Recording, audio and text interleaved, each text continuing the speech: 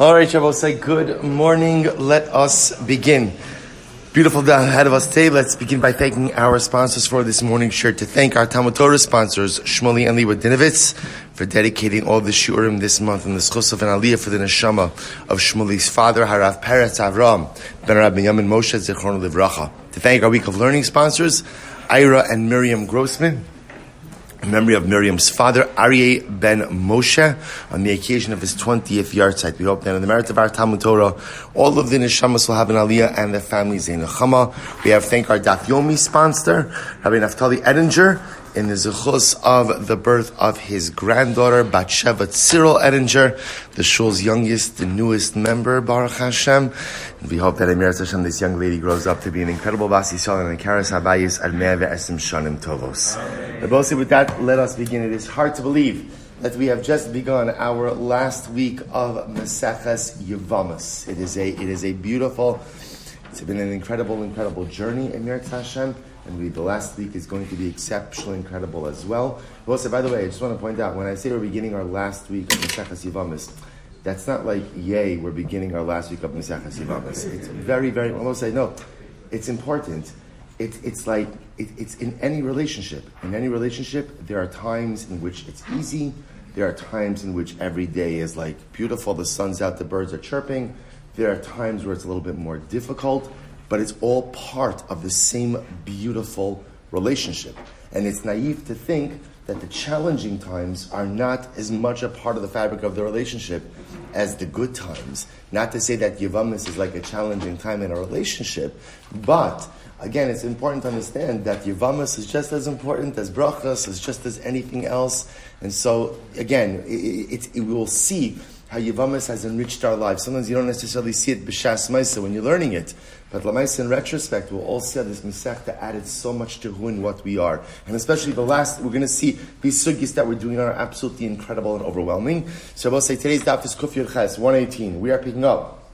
We actually, Baruch Hashem, got through the whole block yesterday, a little bit over time, but we're picking up on 117b, Kuf Yud Zayin Amud Beis at the Mishnah.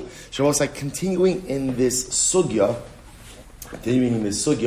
of testimony regarding the death of a husband. So it says the Mishnah, Achos omeres meis, va'achos omeres lo meis. So I'll say, this is an interesting case.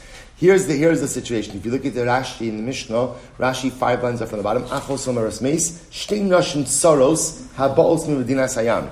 Achos omeres meis finally, v'tzrasa omeres lo meis. Okay, this is an interesting one. Reuven is married to two women, Rachel and Leah.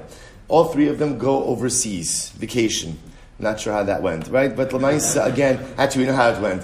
They come back, Rachel says he's dead, Leah says he's not. Right? So clearly it didn't go well, right? But Lamaisa, and say, so this is a fascinating case. See, here you have the co-wives contradicting each other. Rachel says he's dead, Leah says he's not. So what's the halacha? Zusha omeres meis tina sevitidok subasa, v'zusha omeres lo meis, Lo tinasi, v'lo tidok suvasa. So what's the psak halacha? So remember again, as strange as this sounds, so look, Rachel, who said that Reuven is dead, based on her testimony, remember she is believed, the woman is believed to testify regarding her husband, once again, as long as there are two criteria intact, which are? Excellent. Shalom in the world, shalom in her marriage. So Lamaisa, again, Rachel is permitted to go ahead and remarry, and based on what we saw in yesterday's daf, once you're permitted to remarry, you're also entitled to what? Collect ksuva. So she's entitled to remarry, entitled to collect ksuva. Leah, who said that Reuven is not dead, cannot get remarried and cannot collect ksuva. Okay? Achas, so that's case 1. Case 2. Achas omeres meis va'achas omeres neherag. So I'll say this is an interesting case. In case number 2, Rachel comes back and Rachel says Reuven died. Leah comes back and says he didn't die, he was killed. He was killed. So I will say what's interesting about this case is what? Both are agreeing that what's the current state of Reuven? Deceased, right? The machlokis over here is they're not agreeing on the circumstances of his death. Rabbi Meir says, Holu machishos zu et zu, hare elu lo yinasu. So this is incredible. Rabbi Meir says, listen, at the end of the day, they're contradicting each other. So because they're contradicting each other, albeit about the circumstances of his death, their testimony essentially cancels out one another. And therefore, no one could remarry.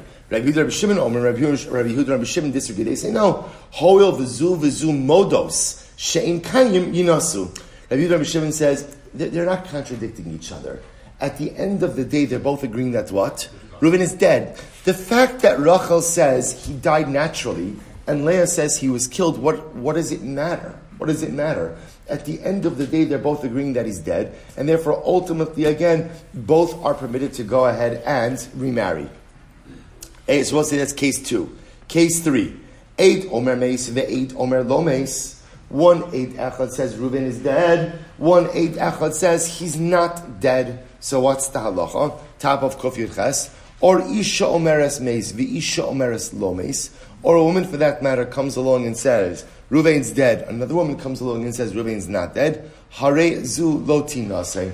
Ultimately, again, you can't get remarried in a situation like this. Now, both say we're going to clarify that case because that seems to contradict a little bit about what we learned in yesterday's daf. Because we learned in yesterday's daf that what? Any situation where halacha l'maisa you believe in eid echad. What's the power of an eid echad?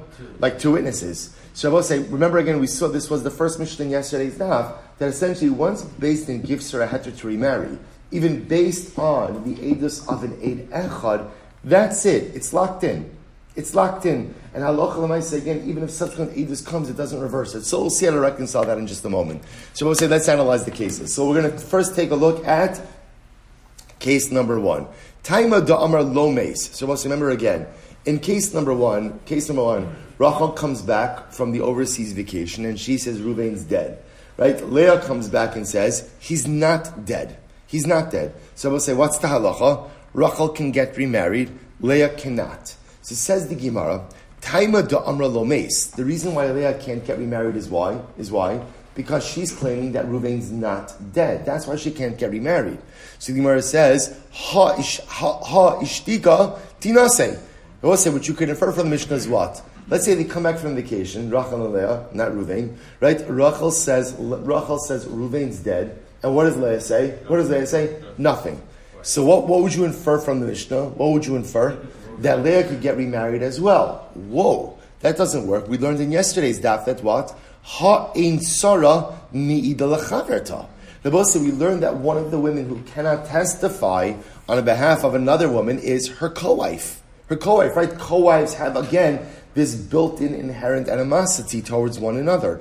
So ultimately, so we'll say, no, if Rachel comes back and says Reuven's dead, and Leah is silent, the diuk from the Mishnah is that Leah should be able to get remarried. But yet we learned in yesterday's daf that would not work. To which the Gemara says, this is incredible. Lo meis istrichale. Now I'll tell you the novelty. I will say this is fascinating. See, I would have thought like this. Rachel comes back and says, Reuven died. Leah says he didn't die. So the Gemara says, here's the Havamina, how I would have interpreted Leah's words. Saradai Chamina Hamais. In reality, I would say, Rachel's right. Reuven is dead. So if Reuven's dead, why is Leah saying he's not dead? So the Gemara says, V'hadika Amar Lo Meis L'kilkula L'tzara Hidimachavna. They will say, why is Leah saying that Reuven's not dead? Because she wants to give a shtach to Rachel. She doesn't want Rachel to be able to get married, to get remarried. Ayabosai, if Rachel can't get remarried, then who else can't get remarried? Leah. Rabbi say, listen to this. V'tamos nafsha implishtim ka'amra. Rabbi say, this is an incredible expression. Tamos nafshi implishtim, Rabbi say, was a phrase said by Shimshon. We know the story of Shimshon, right? Shimshon was one of the Shoftim of Klal Yisrael. Shimshon, at the end of his life, is captured by the Plishtim and is blinded by the Plishtim. And the Plishtim made sport with him. Right? He was fighting in the Philistine Colosseum. Shimshon's last act is, he says to HaKadosh Baruch Hu, give me strength to push down the pillars of the Philistine Colosseum and bring down the Colosseum upon everyone. Even though that would mean what? Shimshon would die as well. There's an expression of Tamos Nafshi in Plishtim. So I will say, the way the Gemara often uses that is that sometimes people are willing to hurt themselves if it means that they have the ability to hurt someone else. In other words, sometimes I despise someone so much that if I can go ahead and harm them, even though the roof's going to come down on me as well, I'm willing to do that. So the Gemara says something wild. The Gemara says when Rachel shows up and says Reuven's dead, and Leah says, no, he's not. Maybe what's really happening over here is like this. Reuven is really dead. So why is Leah contradicting Rachel? Why? Because she wants to give it to Rachel. But she's giving it to herself as well. She's going to be compromised as well. Tamas nafshe plishtim. Sometimes, again, a person is willing to do something actively detrimental to themselves if it allows them to turn on supposed to say, by the way, it sounds crazy, but it happens all the time. Right? I guess what's the expression, cutting off my nose despite my face? In other words, I will say that at the end of the day, and this, let's say I just point out, this is the destructive nature of kas, of anger, right? Of sinah. Right? They will say, this is why the Torah says, Lo sisna es achicha bilbavecha. Do not go ahead and hate your brother in your heart. They will say, why? When you harbor animosity against another person, it has a corrosive effect on who you are. And sometimes a person becomes so thoroughly corroded that at the end of the day, I'm willing to go ahead and hurt someone else, even though it hurts me. Let's just hand out jackets. It's okay. You know, I have like PTSD from yesterday. Just leave it. Right? So at the end of the day, I will say that's the Torah says. Lo sisna zachicha b'vavecha. If you hold animosity in your heart, it makes you do the craziest of things. So the Havamina is over here that Leah really feels that what? Leah really knows that Reuven is dead, but Lamaisa should rather go down with the ship. And therefore, we'll say what? And therefore, Kamash Malon, no, we'll say, so Kamash Malon, that's not how we interpret it. And I will say to the point that even if Leah were to later on explain, I didn't really mean that Reuven was alive, I was just trying to give a shtach to Rachel, we don't believe her. So therefore, I will say, Halacha Lamaisa,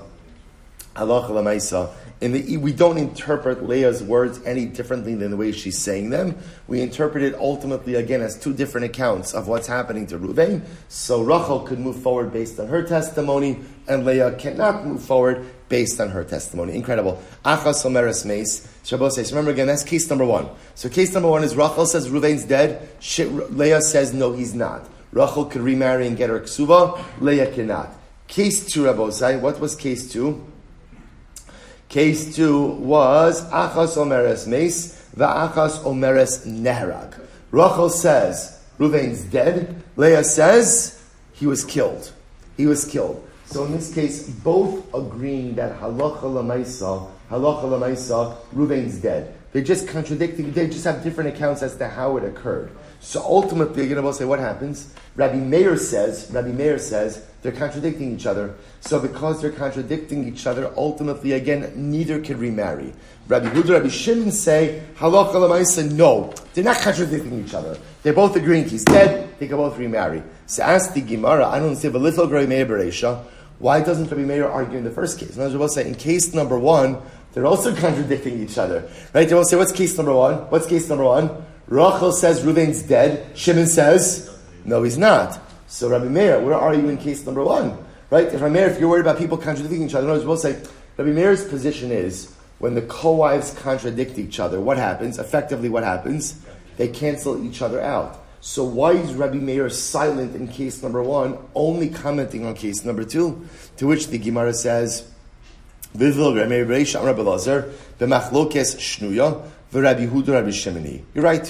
In reality, the entire Rashi says you're right. It's the same machlokes. Same way that Rabbi Meir argues on case number two, Rabbi Meir also argues on case number one. Rabbi Huda, Rabbi Shimoni, Rabbi Yochanan, Amar Afilu Tim, Rabbi Meir. Maybe not. So we'll say, so first opinion is Rabbi Meir will even disagree on case number one. Second approach is, Rabbi Yochanan says, no, Afilu Tim, Rabbi Meir. It could even be that Rabbi Meir would even agree in case number one. Why? So, Baha Afilu Rabbi Meir Moda, Dechol Delo Meis Be'edus Isha Lav HaChoshehi. So we'll say, this is very interesting. Rabbi Meir holds that Allah Chalamaisa, if a woman number one comes along and says Reuven's dead, and then woman number two, co-wife number two says he's not dead, Rabbi Meir says that's not called a contradiction. Why is that not called the contradiction of Osai? Because Rashi says this goes back to yesterday's daf, because once we accept the testimony of wife number one, then what? She's locked in. She's locked in. The Gemara says, Tnan eight omer meis ve'eit omer lo meis, isha omeres meis ve'isha omeres lo meis, hare zolo tinase. I have Rabbi say, what do you do with the last part of the Mishnah? The last part of the Mishnah says, if one woman says he died, one woman says he didn't die, Eid Echad says he died, Eid Echad says he didn't die, what's the halacha? Again, they do contradict each other. Bish Shlomo and Rabbi Lazar, Stomach Rabbi Meir. According to Rabbi Lazar, this makes sense, because Rabbi Meir holds, even in the first case, that they're contradicting each other. Ela Rabbi Yochanan Kasha. According to Rabbi Yochanan, it's going to be a Kasha. Indeed, it's a Kasha. So Rabbi will say, so what happens in this case, by the way? This is very important, because we are left off a little bit of a contradiction. When you have two Eid Echads, right, or two co-wives, whoever they are, contradicting each other about what happened to the husband. So Rabbi will say, what is the net effect? Remember again, based on yesterday's daf, if we have two Eid Echads contradicting each other, what's the halacha? Based on yesterday's daf, what would you say? Once we believe the first Eid Echad, it sounds like the second Eid Echad is not believed. Yet from our Mishnah over here, it sounds like what? If two Eid Echads contradict each other, they cancel each other out. So we'll say, this is incredible. The Girs in the Rambam, I'll quote this to you. The Girs in the Rambam, I think, clarifies this whole thing. The Rambam, commenting on our Mishnah, says, Bo shnehem ke'echad. Ke'echad. So we'll say, the Rambam makes the following chilek. If two people show up at Beis Din, two Eid Echads, or for that matter, two co-wives show up in Beis Din, and at the same time give their testimony. Rachel says he's dead. Leah says he's not dead. And they're testifying at the same time. That's when they cancel each other out. And by the way, the effect of canceling each other out is what? They cannot remarry. Status quo. Status quo. Same thing if it's not the co-wives. Two Eid Echas come along and say, Ruvain's dead, Ruvain's not dead. If it's Ke'echad, if they're coming at the same time, they cancel each other out, status quo remains. Yesterday's daf was talking about what? Bezeh achar zeh. Oh, bezeh achar zeh. Eid Echad shows up in Beis Din. Ruvain's dead. Beis Din paskins, Rachel, you could get remarried. Here's your ksuva. And then sometime afterwards, a second Eid Echad comes. That's when we don't listen to the testimony of the second Eid Echad. So I will say fascinating. Ke'echad, they'll cancel each other out. Bezeh achar zeh. Once the first Eid Echad is locked in, second Eid Echad is locked out. Incredible. Mishnah, ha'isha shahalcha hiyo bailam dinas hayam. Shabbat, it is getting a little chilly. It's getting a little chilly now. As the Gemara says, ha'isha shahalcha. I shouldn't complain. It's like, al tiftach tela satan. But, good.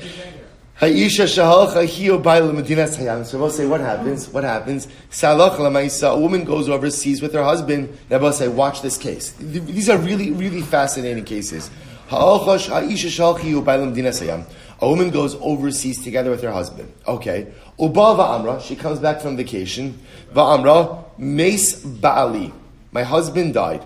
Okay. So we'll say, simple, straightforward case. Tina say, v'tital ksuvasa, v'tzara sa'asura. So we'll say, so this is a case, remember again, Rachel and I are married to Ruvain. Right? What happens? Rachel goes overseas with Ruvain. She comes back. She says, Ruvain died.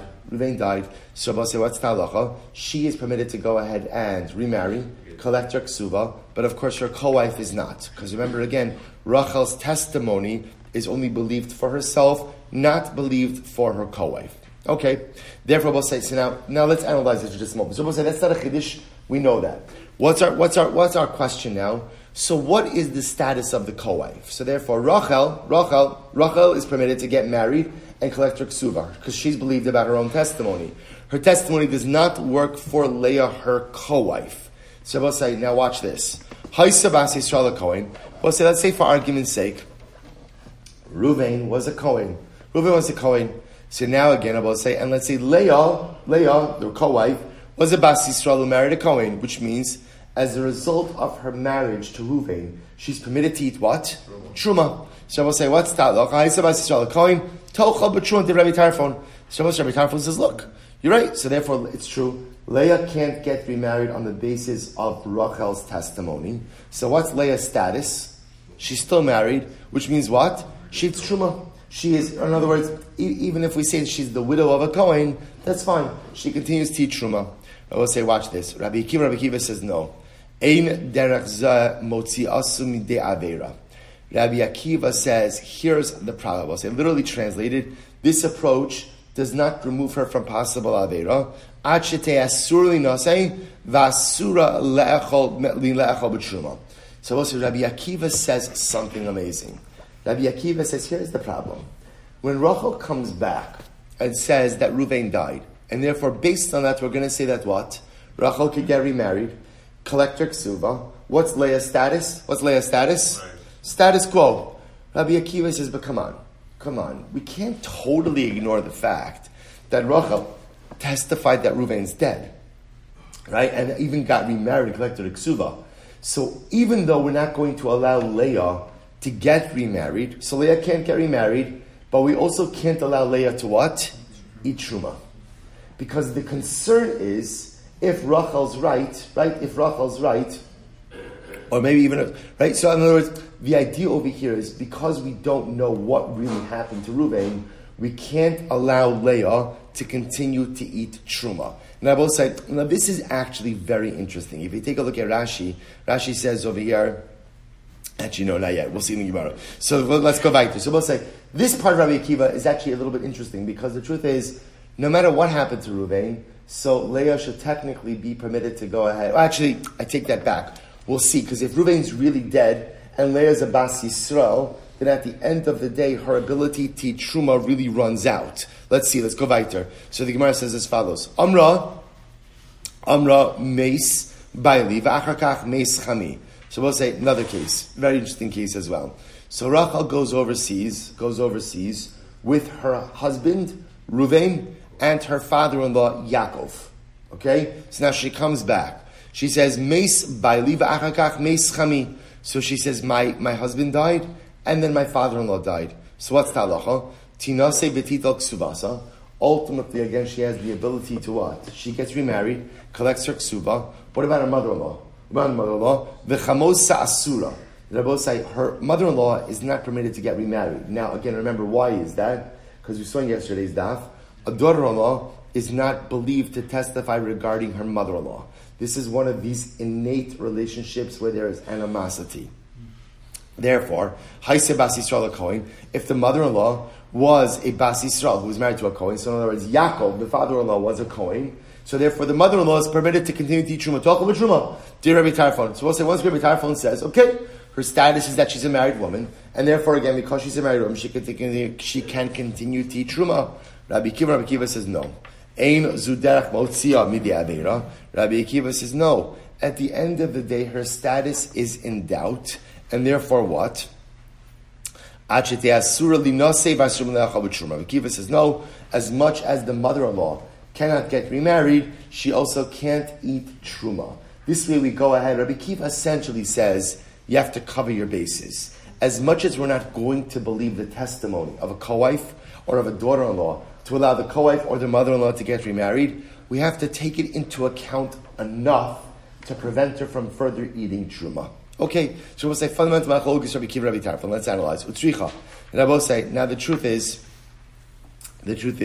we seemingly have two redundant cases. As I will say, both cases in the Mishnah are pretty much the same, right? What's the common denominator? Case number one is Rachel comes back, testifies that her husband Ruvain died, or Ruvain the Kohen died, right? And therefore, what's the halacha? The halacha is her testimony is believed regarding herself, but not believed regarding her co-wife. Therefore, she can get remarried, collect her ksuva, but her co-wife cannot. Rabbi Tarfon says, therefore again, halacha lamaisa, her co-wife continues as a regular married woman, meaning she could continue to eat truma. Rabbi Akiva says no. She can't get remarried, but she also can't continue to eat truma. Case number two, Rachel goes overseas with her husband, her father-in-law, comes back and says they both died. What's the halacha? Rachel could get remarried, collect her ksuva, but her mother-in-law cannot. And Rabbi Tarfon says the mother-in-law could continue to eat truma. Rabbi Akiva says no, she can't. So we'll say it's the same case. To which the Gemara says it's tzricha. Why in both cases? I'll tell you why. If it would have just said the first case, see, I will say I would have said that perhaps again Rachel is not believed. Why? Because there is a physical deprivation she suffers because of her co-wife Leah. They have to share the same husband. They have to share the same husband. So that physically affects Rachel. That's why, again, she's totally not believed in this case. But I will say, ultimately, again, halacha l'maisa, in the case of a mother-in-law, how much harm could a mother-in-law do to a daughter-in-law? Right? I will say, at most, what type of harm is it? Verbal harm. Verbal harm. Maybe in that case, ultimately, again, Rabbi Akiva abuses with Rabbi Akiva. V'i itmar baha, if we just said the first case, baha kam Rabbi Akiva, ava baha imodei Rabbi Tarfon, therefore it's tzricha. So there was in both cases. Amri Rabbi Shmuel, halacha Rabbi Tarfon. Rabbi Huda says the name of Shmuel, that the halacha follows Rabbi Tarfon. Which means what Rabbi say? Rabbi Tarfon holds that whenever a woman is not believed regarding another woman, whether it's her tzara or her co-wife, the co-wife and the mother-in-law remain in their total marital state, which means that halacha l'maisa, if they're married to a Kohen, they could even what? Continue to eat truma. So the Gemara says, Amar Abaye, Afana Navi Tanina, Nitali Ben, B'Medina Sarabos says that's our next Mishnah. We're going to see that halacha l'maisa, if a woman goes overseas, and she left town without children, and she claims she had children, and afterwards she says, then she claims my son died, and then my husband died. We'll see this case in the next Mishnah. Ne'amena, she is believed. But if she claims my husband died, and then my son died, and therefore she's not subject to Yibum, Eina ne'amenes, she is not believed. V'chosheshin lidvareha, v'choletes v'lo misyabemes. But we're choshesh for her words, which we make her do chalitza and not do yibum. So the Gemara says, "Dvarahu de chosheshin, hala divrei tzara in chosheshin." We see that we only take her words into account for herself, but not for her tzara. So therefore, Rabbi say, halacha l'maisa, the way we paskin in both of these cases is as follows. In case number one, where Rachel comes back from overseas and she says Reuven is dead. Reuven is dead, so she is believed regarding herself. Namely, she can get remarried and collect her ksuba. What's the impact of her testimony upon Leah, her co-wife? What's the impact? 0. Which means Leah is still considered to be a fully married woman. And if Reuven was a Kohen, Leah is eligible to what?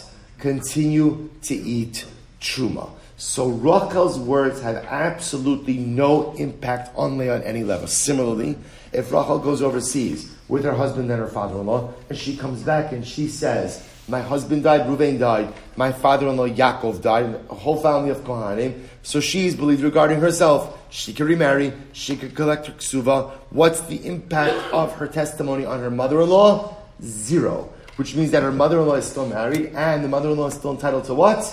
Eat truma. That's how you paskin. Good about say, I'm a base. New Mishnah. Kidesh achas mechamesha. Shabbos say this is such a fascinating case. Listen to this. A man was mekadesh one of 5 women.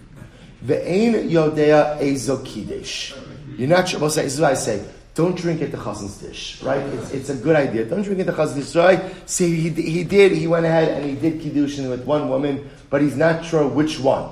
Now what happens? So you have 5. Here's the good news. We've narrowed it down to 5, right? So we'll say, so it's one of 5 women. So what's the halacha? Kol achas omer. So we'll say, so here's the problem. So that's, okay, maybe you'd say that by itself is a problem. The problem is compounded. Why? Kol achas omeres osi kidesh. Here's what I will say. All 5 are claiming, right, that they are the one. Right? So now we have a problem. So we know it's one of these 5, right? We don't know which one, and each woman is claiming, I'm the one. All right. Similarly, so we'll say, so what do you do? So what do you do in this case? What do you do in this case? Go overseas, right? That's what you're doing, right? Go overseas. So the Gemara says, no, you have to rectify the situation. No sin get l'chol achas v'achas. Okay, you give a get to each woman. So I'll say, here's the shaila. What do you do with the ksuva? With the ksuva, watch this. So first, Rabbi Tarfon says, "Umaniach ksuva achas b'neihen umistalik." What do? You drop a bag of ksuva money in the middle and run. Right? Run. Good. From Mistalik, Div Rabbi Tarfon. Rabbi Kiva says, no. Omer ein zudech motzim de'avera ad shiten get uksuva l'chol achas v'achas. Rabbi Kiva says, no. That's not the right derech. Right? The right derech is just like you give a get to each of these women, you give each of them a ksuva as well. give each of them the ksuva as well. They're both saying, now the truth is, Rabbi Akiva is almost saying like, Lifnim Mishuras Hadin. That this is the correct, even if you look at his Lashon, Ein derech zu motzi midei aveira. If you want, what's the path that removes you from wrongdoing? Pay each of them. Both say, if you think about this, just in a simple Dine Mamonis. Now both say again, Dine Mamonis 101 says that what? When there is Mamon Amuta B'Safek, right? When you have ultimately, again, you're not sure about money, remember, the obligation always rests upon who? The extractor. Hamotzi mechaveira alav haraya. Shabbos say it's no different in this case over here. All 5 women are claiming that they're the wife. Okay, prove it. So you give each of them a get, When it comes to the monetary compensation, Rabbi Tarfon really seems to be the correct approach. Put the bag of money there and look, the truth is, I'm paying a ksuva. Who is entitled to this? You guys figure it out. So Gemara goes weiter. Similarly, Gazal Echa Mechamisha, Ve'eniyodem Me'iza Gazal. Well, it's fascinating. I stole from someone. I know that it's one of 5 people. I don't know which one. I don't know who is the affected party. Who is the victim? Who is the victim of this party? Kolecha Omer Osi Gazal. Everyone's claiming that what? They're the victim. So what's talacha? Maniach Gzela Beinen Mistalik. Rabbi Tarfon says, put the stolen object in the middle and run. In other words, I have to return the stolen object. It's not clear who I stole from. I'm returning the stolen object. They were here. Rabbi Tarfon says, no. Ein zu derech motzimi de'aveira. Rabbi Kiva says, well, say first wide line, that's not the way to rectify your wrongdoing. Ad shishem b'cholecha ve'echad. You have to pay back each of the aggrieved parties. Shabbos say, I'll point out, by the way, you notice that the cases in the Mishnah are not symmetrical. Right? Shabbos say, the first case is a case of Kiddush, and the second case is what? Aveira. Shabbos say, so again, already we're going to see that these cases are not the same. So let's analyze this a little bit. Shabbos say, so the Gemara says, well, say first wide line, Kuf Yud Ches Mabez 118b. Kiddush katani, Baal lo katani. Gazal katani, Lakach lo katani. Shabbos said, this is interesting. The first case of the Mishnah is Kiddush. The Rebbe will say, the Pashtos Kiddush means what? How did you affect Kiddushin? Money. As opposed to a case of Baal, where you affected Kiddushin through Bia. Now we'll say, we know, right? Kiddushin, Beis, and Aleph. There are 3 ways to affect Kiddushin. Kesef, Shtar, and Bia. Money, a document, and relations. The Rebbe will say, Chazal did not want people affecting Kiddushin with Bia. In fact, to do Kiddushin with Bia is an Isser D'Rabbanan. So I will say, it's interesting to note over here as follows. The Lashon of the Mishnah is Kiddush. Right? So Kiddush sounds like he's affecting Kiddushin with money. Baal lo katani. So if you look at the second Mishnah, Gazal katani, the Mishnah sets it up as a case of theft. Lakach lo katani. So I will say, Lakach means what? So Gezel means theft, as opposed to what? A case of a purchase. In other words, Rebbe said, you could have set up the second case in the Mishnah as what? I bought an item from someone, I didn't yet pay them. Right? But now, I don't know who I bought it from. It's one of 5 people. Each of the 5 people say what? You bought it from, you owe me the money. It doesn't say that. Instead it says a case of Gezel. So watch this. Money must nisin. So who's the does the Mishnah reflect? So the Gemara says, Lo Tanakam of Lo Rabbi Shimon Elazar. It's not the Tanakam of Rabbi Shimon Elazar. Why not? What's listening to this? The Sanya, Rabbi Shimon Elazar Omer, this is fascinating. Lo nechluku Rabbi Tarfon Rabbi Akiva al shekidish achas mechamesh nashim. Ve'enu yodea eze kiddush. So we'll say, Rabbi Tarfon Rabbi Akiva don't disagree in the following case. Where a man was mekadesh woman. We'll say mekadesh with what? With what? What? Kesef.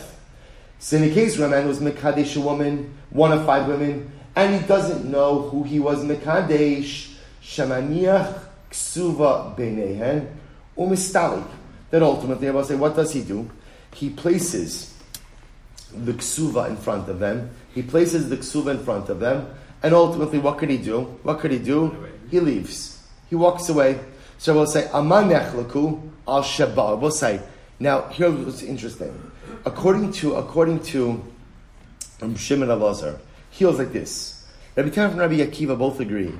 In a non-Aveira case, like a case, we were a Mekadesh woman with money, and you don't know who you are Mekadesh. So we'll say, what do you have to do? In terms of a get, you have to give a get to each of them. When it comes to ksuva, what do you have to do? What do you have to do? Just place one bag of ksuva money in the middle and walk away. Aman mechluku. Where's the machlokes Rabbi Kiva Rabbi Tarfon? Al Shabal. Oh, the machlokes Rabbi Kiva Rabbi Tarfon is where? In the case of Avera, where a man was mekadish bebiyah and he doesn't know which woman it was. Rabbi Tarfon says, "Maniach ksuva b'nei mistalech." In that case, Rabbi Tarfon says, all you have to do is leave one bag of money in the middle and walk away. Rabbi Kiva Omer Achi Shalim Mechal Achas V'Achas. Rabbi Kiva says, no, you did something wrong. We're going to penalize you. How are we going to penalize you? You did Kiddushin Bebiyah. You're going to have to pay a ksuva to each of these women. Similarly, Lo Nechleku Rabbi Tarfon Rabbi Kiva Asher Lakach Mekach Mechamisha B'nei Adam Ve'eino Demez and Lakach. Similarly, again, what Rabbi Shimon Elazar says, Rabbi Akiva and Rabbi Tarfon agree. If you purchase something from someone, right, one of 5 people, and you don't know who it is, and all 5 people are claiming, I'm the seller, then what's the halacha? Shamaniach t'nei mekach b'neihem v'nistalik. That you put the money, the purchase money in the middle, and you could absent yourself. Lo nechluku ela al shegazal mechamisha. They will say, what's the case of machlokes? You stole from one person, 5 people are claiming to be the victim. In that case, Rabbi Tarfon maniach gzela b'neihem umistalik. Rabbi Tarfon says, still put the object back in the middle and walk away. Rabbi Akiva Omer ad sheishanu gzela kol echad ve'echad. Rabbi Akiva on the other hand says, no, you have to pay back each of the potentially aggrieved parties. Shabbosai, I want to point out something very interesting. According to Rabbi Shimon Elazar, it's a very interesting approach. He holds that Rabbi Tarfon and Rabbi Akiva agree. In these cases of doubt, if we'll call it the perpetrator did nothing wrong, he's not financially penalized. Where does the machlokes come up? Where he did something wrong. He was mekadesh bebiyah, or he stole. In that case, Rabbi Tarfon will still say, all he's obligated is to do, give one ksuva, or repay one item. Rabbi Akiva says, no, you did something wrong, you're going to be penalized. 5 ksuvas. You have to repay the item to 5 potential aggrieved victims. Midkamer Shimon Elazar b'kidish v'lakach lo pligi. So the Federal Shimon Elazar says that in the case of kiddush v'lakach, in other words, non-illegal activity, that Rabbi Akiva and Rabbi Tarfon don't disagree, or they agree. Mechlal the Tanakama savar pligi. Tanakama must hold that they do disagree. So money, who's it in the Mishnah? Eat Tanakama, listen kiddush v'lakach. If it's the Tanakama, let the Tanakama say kiddush v'lakach, not kiddush v'gazal. Rabbi Shimon Elazar listening baal v'gazal. And Rabbi Shimon Elazar let the Mishnah say a case of baal and gazal. To which the Gemara says the Olam Rabbi Shimon Elazar. Shabbos release Rabbi Shimon Elazar. Umay kiddush. What's the case of kiddush of the Mishnah? The case of kiddush ultimately again is bebiyah. Is the case of kiddush bebiyah. To which the Gemara says, Tana Kiddush lo diacha kochod Rabbi Akiva. And both say, therefore, the Mishnah Dafka does a case of Kiddush. That even in the case of Kiddush, coming to teach us the power of Rabbi Akiva's position, the Afagav de Isser D'Rabbanan Avid, even though all he did in this case was an Isser D'Rabbanan, he did Kiddush in Nebiyah. Nevertheless, Kanas, Chazal penalized him. It says he has to give a ksuva to each of these women. The Gemara says, Tana Gazal, similarly again we go and we put a case of Gazal, of Yochad Kochad Rabbi Tarfon, the Avagav Disur Daraisa Avid Lokanas, and we go and we highlight the case of Gazal, ultimately again to teach us what? That Halacha Lamaisa, even though he did enact an Isur Daraisa, according to Rabbi Tarfon, he only has to pay back one person. I will say, how do we pass now Halacha Lamaisa? So I will say, essentially Halacha Lamaisa we pass like this. If it's a case of non-Avera, we'll pass in like Rabbi Tarfon. Namely, you were a Mekadesh woman with money. One of 5, you don't remember who. Each of the 5 claims that halacha l'maisa, it was me. So what's the halacha? You have to give a get to each of them, but only one ksuba.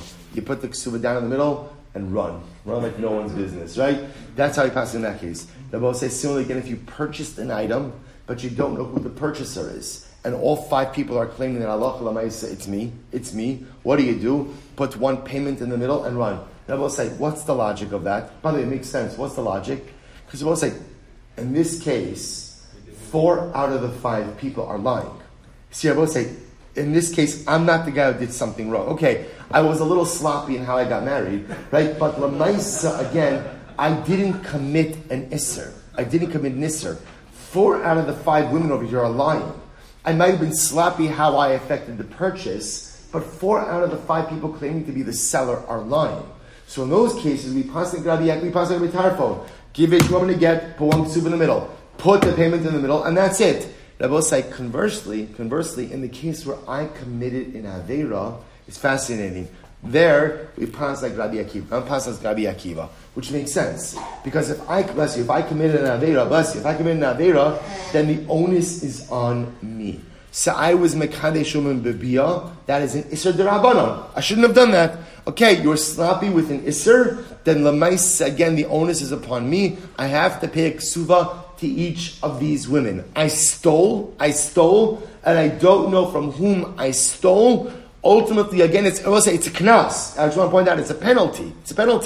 Right? So now I want to do tshuva, I have to give out tshuva. Okay, you know who you stole from? Pay back all 5 people. Fascinating. So again, in non-Avera cases, we pass the Rabbi Tarfon, and in Avera case, we pass the Rabbi here. We'll say last Mishnah of the parak. Here we go. Fascinating. Ha'isha shalcha b'hi u'bayla medina sayam. Listen to this. Woman goes overseas, back to these cases. Woman goes overseas with her husband. So we'll say, what happens? So, ubna imayim. She goes overseas with her son. Family vacation. Her son, her husband, herself. Basava amra meis ba'li b'achach meis bini. So we'll say, she comes back and she says, listen, unfortunately everyone died. But I will say, remember again, the order of how people died is very important. Right? Let's just talk about it just a moment. Remember again, I will say, right? If her husband dies first and then her son, then what? No yibum. If her son dies first and then her husband, yibum. So I will say, so her testimony over here is not just about who died, but the order of how they died is incredibly important as well. So watch this. So the Gemara says, Ubasava amra meis baili va'achakach meis bini. She comes back and she says, my husband died and then my son died. Right? So what's the halacha? Ne'emenes. She's believed. And I will say, now why is she believed? So the truth is she's believed because halacha lamaisa, that's her chazaka when she left. Right? Her chazaka when she left town is that she was a woman who was not subject to yibum because she had a child. Her husband had a child. So if she comes back and she says, everyone died, it was first my husband, then my son, okay, we accept that testimony. However, meis b'ni va'achakach meis baili eino ne'emenes. But I will say, watch this. If she comes back and she says, my son died and then my husband died, she's not believed. I will say, why is she not believed? This is fascinating. She's believed to say her husband died. What she's not believed, I will say, is what? To make herself muteres to the yavam. See, I will say, that far we're not going to go. Because if we accept her testimony, that halacha l'maisa, her son died and then her husband died, based on that, we're going to permit her to marry her brother-in-law. So I will say, so remember again, when it comes to her own testimony, we're willing to let her get remarried. But apparently allowing her to go ahead and be matur and erva, that we're not ready to do. However, the choshesh in lidvareha, we don't totally discount her words, and therefore, the cholet says v'lo misyaveres. I will say what we will do in that case is we kind of accept her words. In other words, so we'll make her do chalitza, but we'll not allow her to do yibum. That way again, if she's telling the truth, we're covered. And if she's not telling the truth, then what? Well, says, chalitza really never, right? Chalitza never hurts, so to speak. It doesn't compromise anyone. So the Gemara goes weiter. Says that's case 1. Case 2. Nita midam dinas hayam. Supposed to listen to this. Let's say she goes overseas with her husband, right? And what happens? She leaves town, no child. She then comes back, she claims, I had a child while I was overseas. And what happened? Nita midam dinas hayam. Va'amra meis b'ni, my son died. V'achakach meis baili. And then my husband died. So we'll say in this case, ne'emenes. She's believed. Why? Well, so why is she believed? Because what is she now saying? I'm subject to yibum. That's fine. Why? That's the chazaka with which she left town originally, right? She left town as a woman whose husband didn't have children. So now she says, okay, I had a kid, the kid died, then my husband died, fine. Meis baili, la'achach meis b'ni. However, I will say, if she comes back and she says, I had a child overseas, my husband died, and then my son died, ain't on that minute. So we'll say in this case she's not believed. Why? Because now her testimony is saying she's not subject to yibum, but yet her previous chazaka was that she was subject to yibum. Yet, I will say, what's the halacha? V'choshishin lidvareha. But we'll heed her words. How so? Chobetz is v'lo mesyabemes. We'll make her do chalitza and not yibum. Nitan liyavam minas hayam. But we'll say, watch this case. She goes overseas with her husband and mother-in-law. Right? I will say now again, when they leave, her husband is an only child. Right? She comes back and she says, a lot happened over vacation. My mother-in-law had a son. Right? I will say, and what? Number one, my mother-in-law had a son. Right? And what happens? So therefore I will say, what happens? Amra meis by livacha meis yivmi. And then what happens? She says, my husband died, and then his brother died. Ultimately, again, Amra meis by livacha meis yivmi. Or yivmi, vachach meis baili. Or she says, my brother-in-law died, and then my husband died. So ultimately, ne'emenes. So Rabbi say, she's believed. Why is she believed, Rabbi say? Because once again, it's all about chazakah. When she left town, she had a chazakah of what? That there's no yibum in her family. Why is there no yibum in her family? Because her husband has no siblings. So she comes back and she says, my mother-in-law had a son. The son died, and then my husband died. My husband died, then my son died. Okay, it's still the same chazakah. In other words, she's not subject to yibum. So I will say, the bottom line is, the point over here, the Mishnah is, when she comes back, right? She goes overseas and she comes back. So testifying that her husband is dead, that's the easy part, so to speak. Right? Lamaisa, all of these other pieces, if these other pieces fit into the chazakah that she had when she left town, we'll believe her. If ultimately these additional pieces of information do not fit with the chazakah she had when she left town, then what? We will not believe her, but we'll be choshesh for her words. Last case I will say, or second last case, let's listen to this. So she goes overseas with her husband and her brother-in-law, right? So she's traveling, so Rachel goes overseas with her husband Reuven and her brother-in-law Shimon. So what happens? Amra, meis by the bachar meis yivmi, she says, my husband died and then my brother-in-law died, or yivmi, va'achar kach baili, or she says, my brother-in-law died and then my husband, eina ne'emenes. She's not believed. Then I will say, why she's not believed? She'ina isha ne'emenes lomar meis yivmi shetinasi. Because I will say, this is a separate halacha. A woman is only believed to say what I will say, that her husband died. She's not believed, she's an Eid Echad, right, when it comes to the fact that anyone else died. So when she goes overseas with her husband and her brother-in-law, she comes back and she says, my husband and my brother-in-law died. Whatever order she dies in, we don't listen to her regarding anything regarding her brother-in-law. Right? You will say, why? Because she is not believed to give edus regarding her brother-in-law. So what we'll listen to her is that her husband's dead. But I will say, the problem just is now, she's subject to evil. If her husband died and there's no children, she's subject to evil. She's saying, my yavam died. The brother-in-law died. Her testimony is not accepted regarding that. So the Gemara says, similarly, just like I will say, a woman is not believed to say that her sister died. Right? I will say, and which would allow her to what? To marry her brother-in-law. Right? She's not believed to say her sister died to marry her brother-in-law. Ve'ena ish ne'eman lomar meis achi shad isha. Similarly, I will say, a man is not believed to say, my brother died, and therefore I'm ready to do yibum with my sister-in-law. V'lo meisa ishto shisachosa. Nor is a man believed to say, my wife died, which would permit him then to marry her sister. Let's say fasting Allah. So we'll say, so again, this last piece is very interesting, which is, or the third to last piece, which is that when the wife goes overseas with her husband and her brother-in-law, that if she comes back and says they both died, she is only believed regarding her husband, not believed her yavam. And I will say, that's not just in her yavam. The only time we're accepting a woman's testimony is when regarding her own husband. But Lamaisa, regarding anything else, ultimately she's not really going to be believed. The only time she is believed, I will say, is when what she's testifying about confirms the chazakah she already had. Says the Gemara, I will say, very interesting case. So I will say, it's interesting, the Gemara doesn't discuss any of the cases. The cases, as they're quoted upon in the Mishnah, is Zalach el-Maisa. But watch this case, I will say, fascinating. Let's finish up the parak. I will say a little bit of background to this. There is a concept in halacha of zachin la'adam shelo b'fanav, that you could do something beneficial for a person even without their knowledge or consent. But Rabbi say it has to be something objectively beneficial. So for example, I walk out of shul, I find a $100 bill.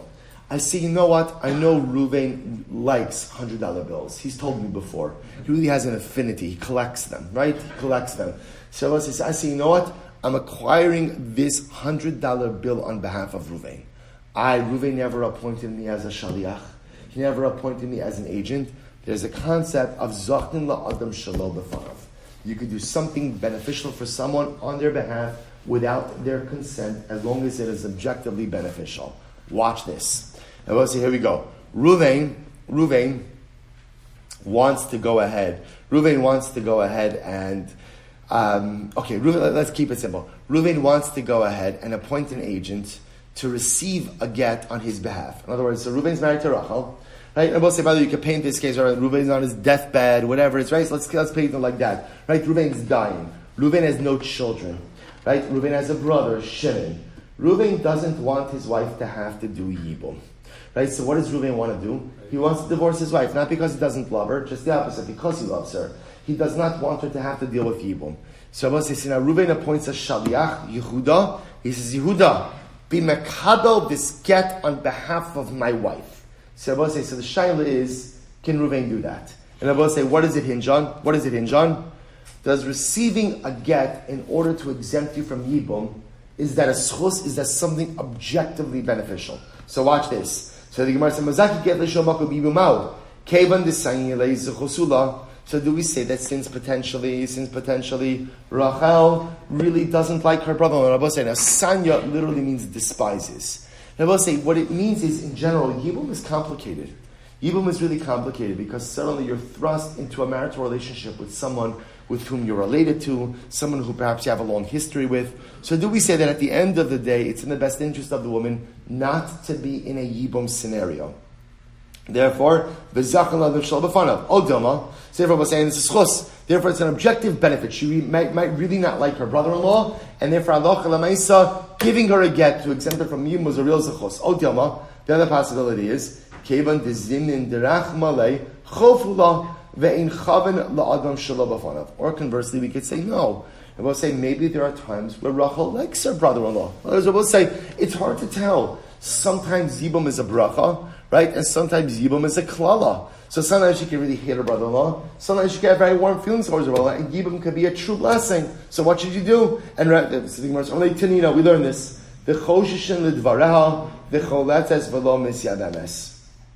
Shabbos said, the Gemara says, the answer is in our Mishnah, because Shabbos said, what does the Mishnah say?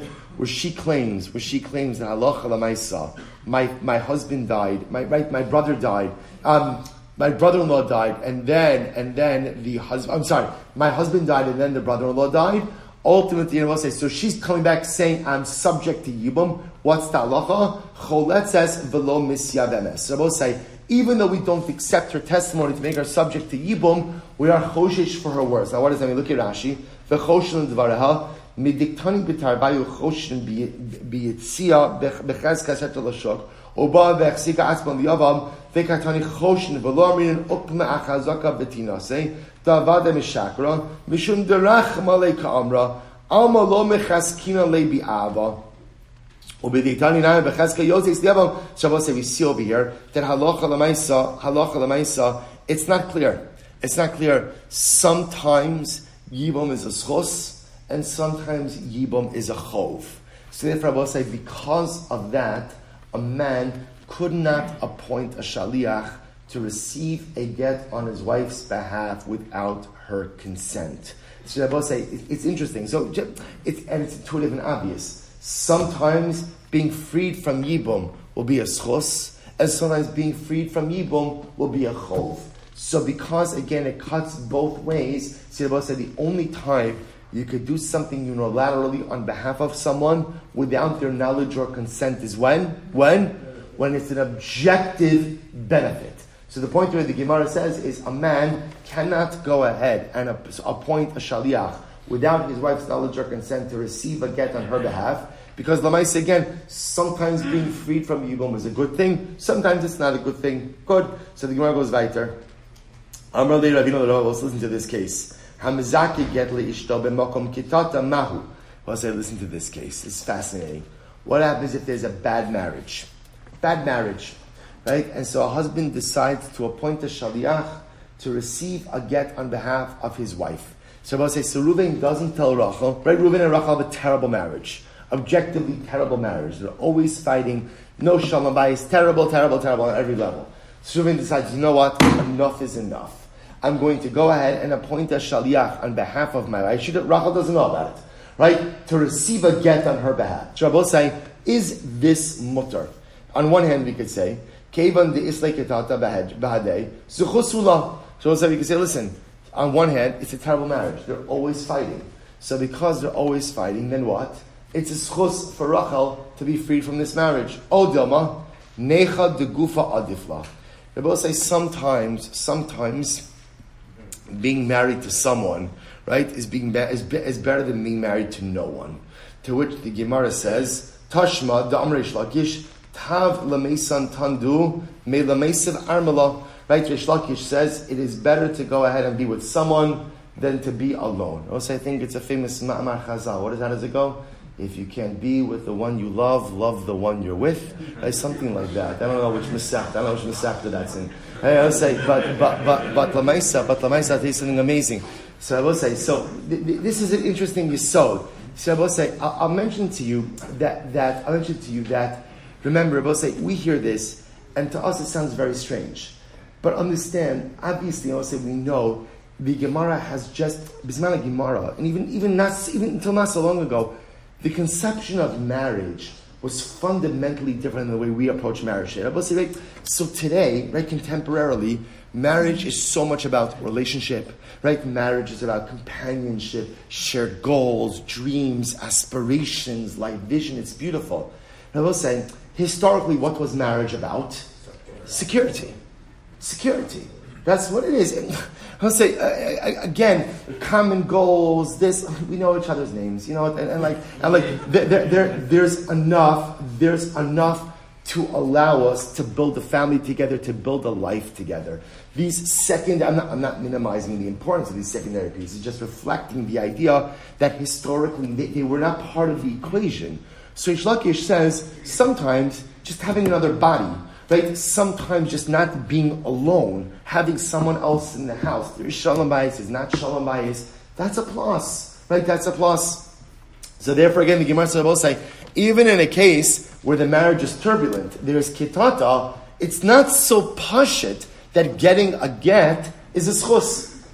Quite amazing. So I'll say, the Gemara goes down and talks about this. The Gemara says, Abayi says, Dishum shemana gavra kurse bechursa ramulei. Rashi says over here, Dishum shemana gavra, even if a husband is as tall as an ant. In other words, very short husband, kurse becharsa ramula. We'll say, if you look at Rashi, kurse becharsa ramula literally means she could put her chair amongst the free women. Others are both saying the idea that when a woman is married, it gives her status. Even if her husband is as short as an ant. What does that mean? Even if her husband himself doesn't have any level of social standing, right? Or her husband is not a chashav guy at all, being a married woman gives us trouble. It's like the Gemara is backing up what we said before. That sometimes being married to someone, even if it's not a good marriage, by definition is a schus for her because it affords her a societal status as being a married woman. Rapapa says similarly, the nafza gavra tikri besifi baba v'tesiv. Even if a woman's husband is a comber of wool. Rashi says over here, so we'll say apparently combing wool was considered to be a very lowly profession. But even if a husband has a very lowly profession, his wife will still call him to sit on the front porch with her.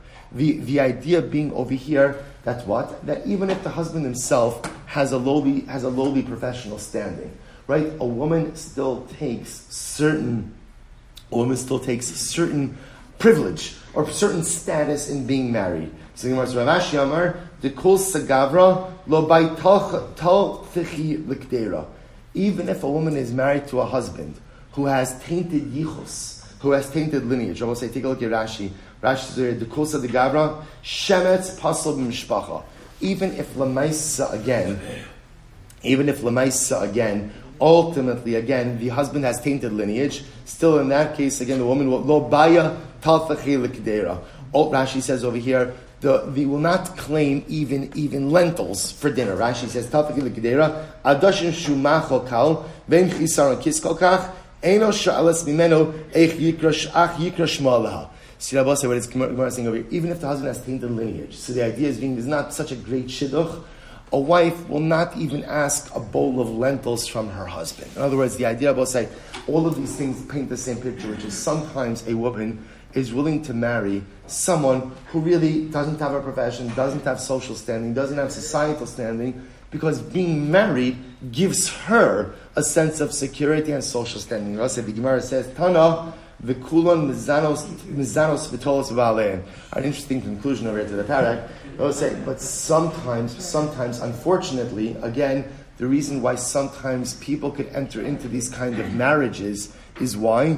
Because halacha l'maisa, marriage kind of gives them the cover to engage in illicit relationships. The idea being that, again, also sometimes when ultimately, again, there's nothing to the marriage. I just want to point out, because there's an incredible Musar Haskell in this. Sometimes when there's nothing in the marriage but a status of being married, people look for fulfillment in other ways. Rabbi say, I'll tell you an incredible vart. In the parsha, we'll say Parsha Sota. It's very interesting that the Torah juxtaposes two sections. Torah talks about the individual who does not go ahead and give Trumas and Maisrus. And right after that, ultimately what? Torah speaks about the section of Sota. So Rashi actually says something very interesting. Rashi says, if you don't bring Trumas and Maisrus, in other words, if you don't show up to the Beis HaMikdash to see the Kohen bring your Trumas and Maisrus, I'm going to find a way to bring you to the Kohen. You're going to come to see the Kohen when you bring your wife because she's a suspected Sota. I will say, what's the pshat? What's the pshat there? So I think Rashi is saying something amazing. So I will say, what kind of guy doesn't go ahead and give Trumas and Maisrus? Let's think about what kind of guy doesn't give Trumas and Maisrus? Someone who is stingy. I will say, if you're stingy with your money, chances are you're stingy with your emotions as well. And if you're not a sharing person with the common Levium, it's quite possible that you're not a sharing person with your wife as well. And I will say, if a man is not willing to share of his resources and of his emotions with his wife, it is only a matter of time until she seeks that fulfillment elsewhere. Doesn't condone her actions at all. But where there is not fulfillment in a marriage, by definition, people seek out fulfillment in all kinds of ways. So Rabbi said, the Gemara is saying over something amazing. As much as a woman would rather remain married, because halacha l'maisa, marriage affords her some level of status, just know that if all the marriage gives her is status, unfortunately, the other pieces of marriage, the fulfillment of marriage, the emotions of marriage, the intimacy of marriage, will be sought out elsewhere. Now we'll say, Hadjun Allah, Ha'isha Shalom, I'll say, Mazel Tov. Tomorrow, B'Shat Tov Masachas, we begin the last parak of Masechas Yibamis. Shkoyach.